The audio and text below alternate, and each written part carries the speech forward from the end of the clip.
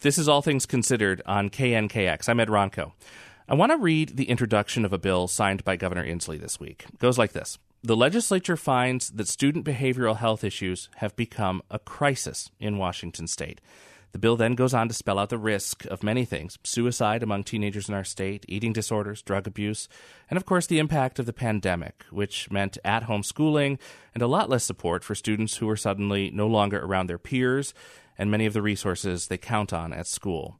The goal of this bill, which takes effect in July, is to make it easier for students to find resources when they need some help with their mental health. And it was conceived, written, and lobbied for by high school students themselves. Two of them are with me now.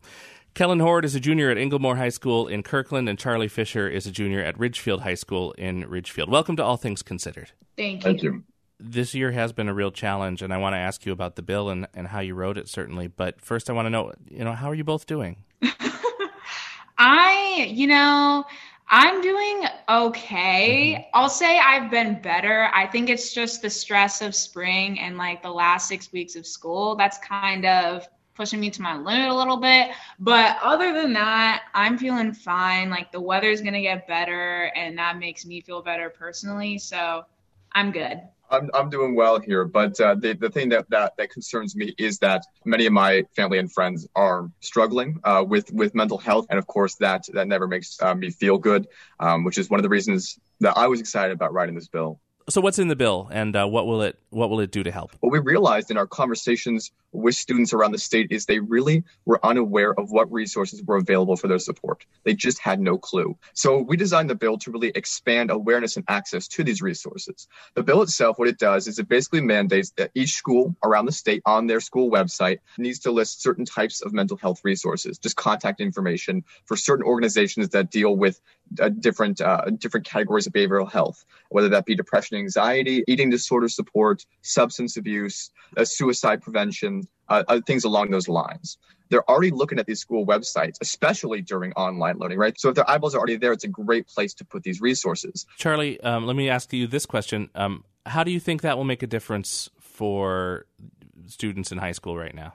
I think the biggest difference that this bill is going to make is the amount of accessibility it has. We wanted to make it as easily accessible as possible. And I think that it's just really going to impact communities all around the state very positively. And I think it will also, normalize this conversation about mental and behavioral health. It's very important. And a lot of us have had a wake-up call, I would say older generations did, regarding mental health and that kind of a thing. So I think it's something to be really excited about as well. In our research for this bill, what we realized is that some school websites actually do have very limited mental health resources, like one national suicide hotline number, and that's about it, which does not meet the full spectrum of struggles that students are going through. But my school, for example, they did have the National Suicide Hotline, and it was buried 7 pages into the website, right? Nobody's ever going to find that unless they're seriously dedicated, looking like I was, to track down and do research for this bill. And I feel like when you're in a place where you need those resources, internet research isn't going to be top of mind for you, right? Yeah, definitely. I think just having something that you can easily access and just a website you can go to right off the top of your head, it makes it easy for yourself and everyone around you. So absolutely. Yeah. So this overwhelmingly passed the legislature, but I did notice there were 5 no votes in the House. Do you know why? Do you know what their objection was? That's an excellent question. We actually don't know. I personally was a little baffled by it. It cost very little. Yeah. In conversations with senators, representatives on both sides of the aisle, the support was overwhelming. No objections, and because I think there was real enthusiasm for this idea, which really was kind of a no-brainer. You thought up and wrote a bill, and then you saw it through the process. What was the hardest part of all of that? Just the number of emails it took.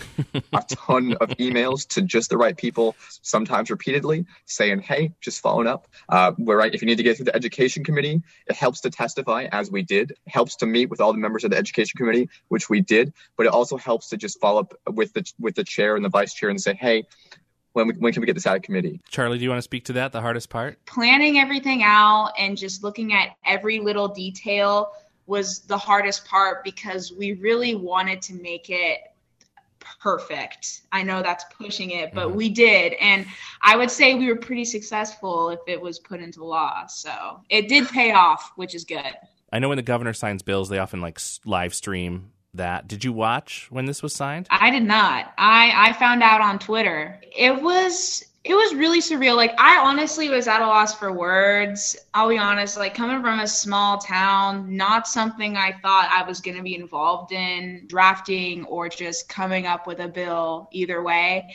I'm personally am like really excited, and I'm really proud of everyone on the council. Despite the circumstances, we still did it. So I'm 39, and a lot of times when I hear people my age or older talking to people your age, they say stuff like, "You're the future," or "when you get into the real world." I hate that. I mean, you made a law, and you're doing stuff now. So how do you see your role now, today? Youth aren't just the future, but they're here now.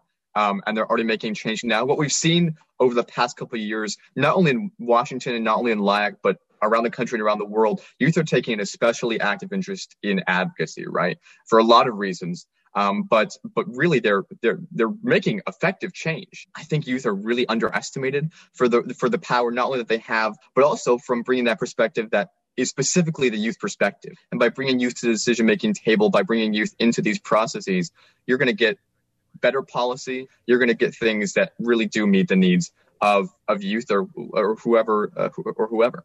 This is Charlie. So hearing those statements from adults can be really frustrating because a lot of us, especially youth and even in the Legislative Youth Advisory Council, we're trying to work with you and make these changes because, I mean, obviously we are the future, but that engagement between adults and youth, we gotta somewhat be on the same level and just be as receptive as we can of each other. And I want to remove that barrier, that kind of a thing. And I think that the engagement between youth and adults is so important because we're not going to get anywhere if we don't work together, you know? Well, thank you both so much. This was a really good conversation. I really appreciate your time. And congratulations, you got a law passed. Thank you. Thank you.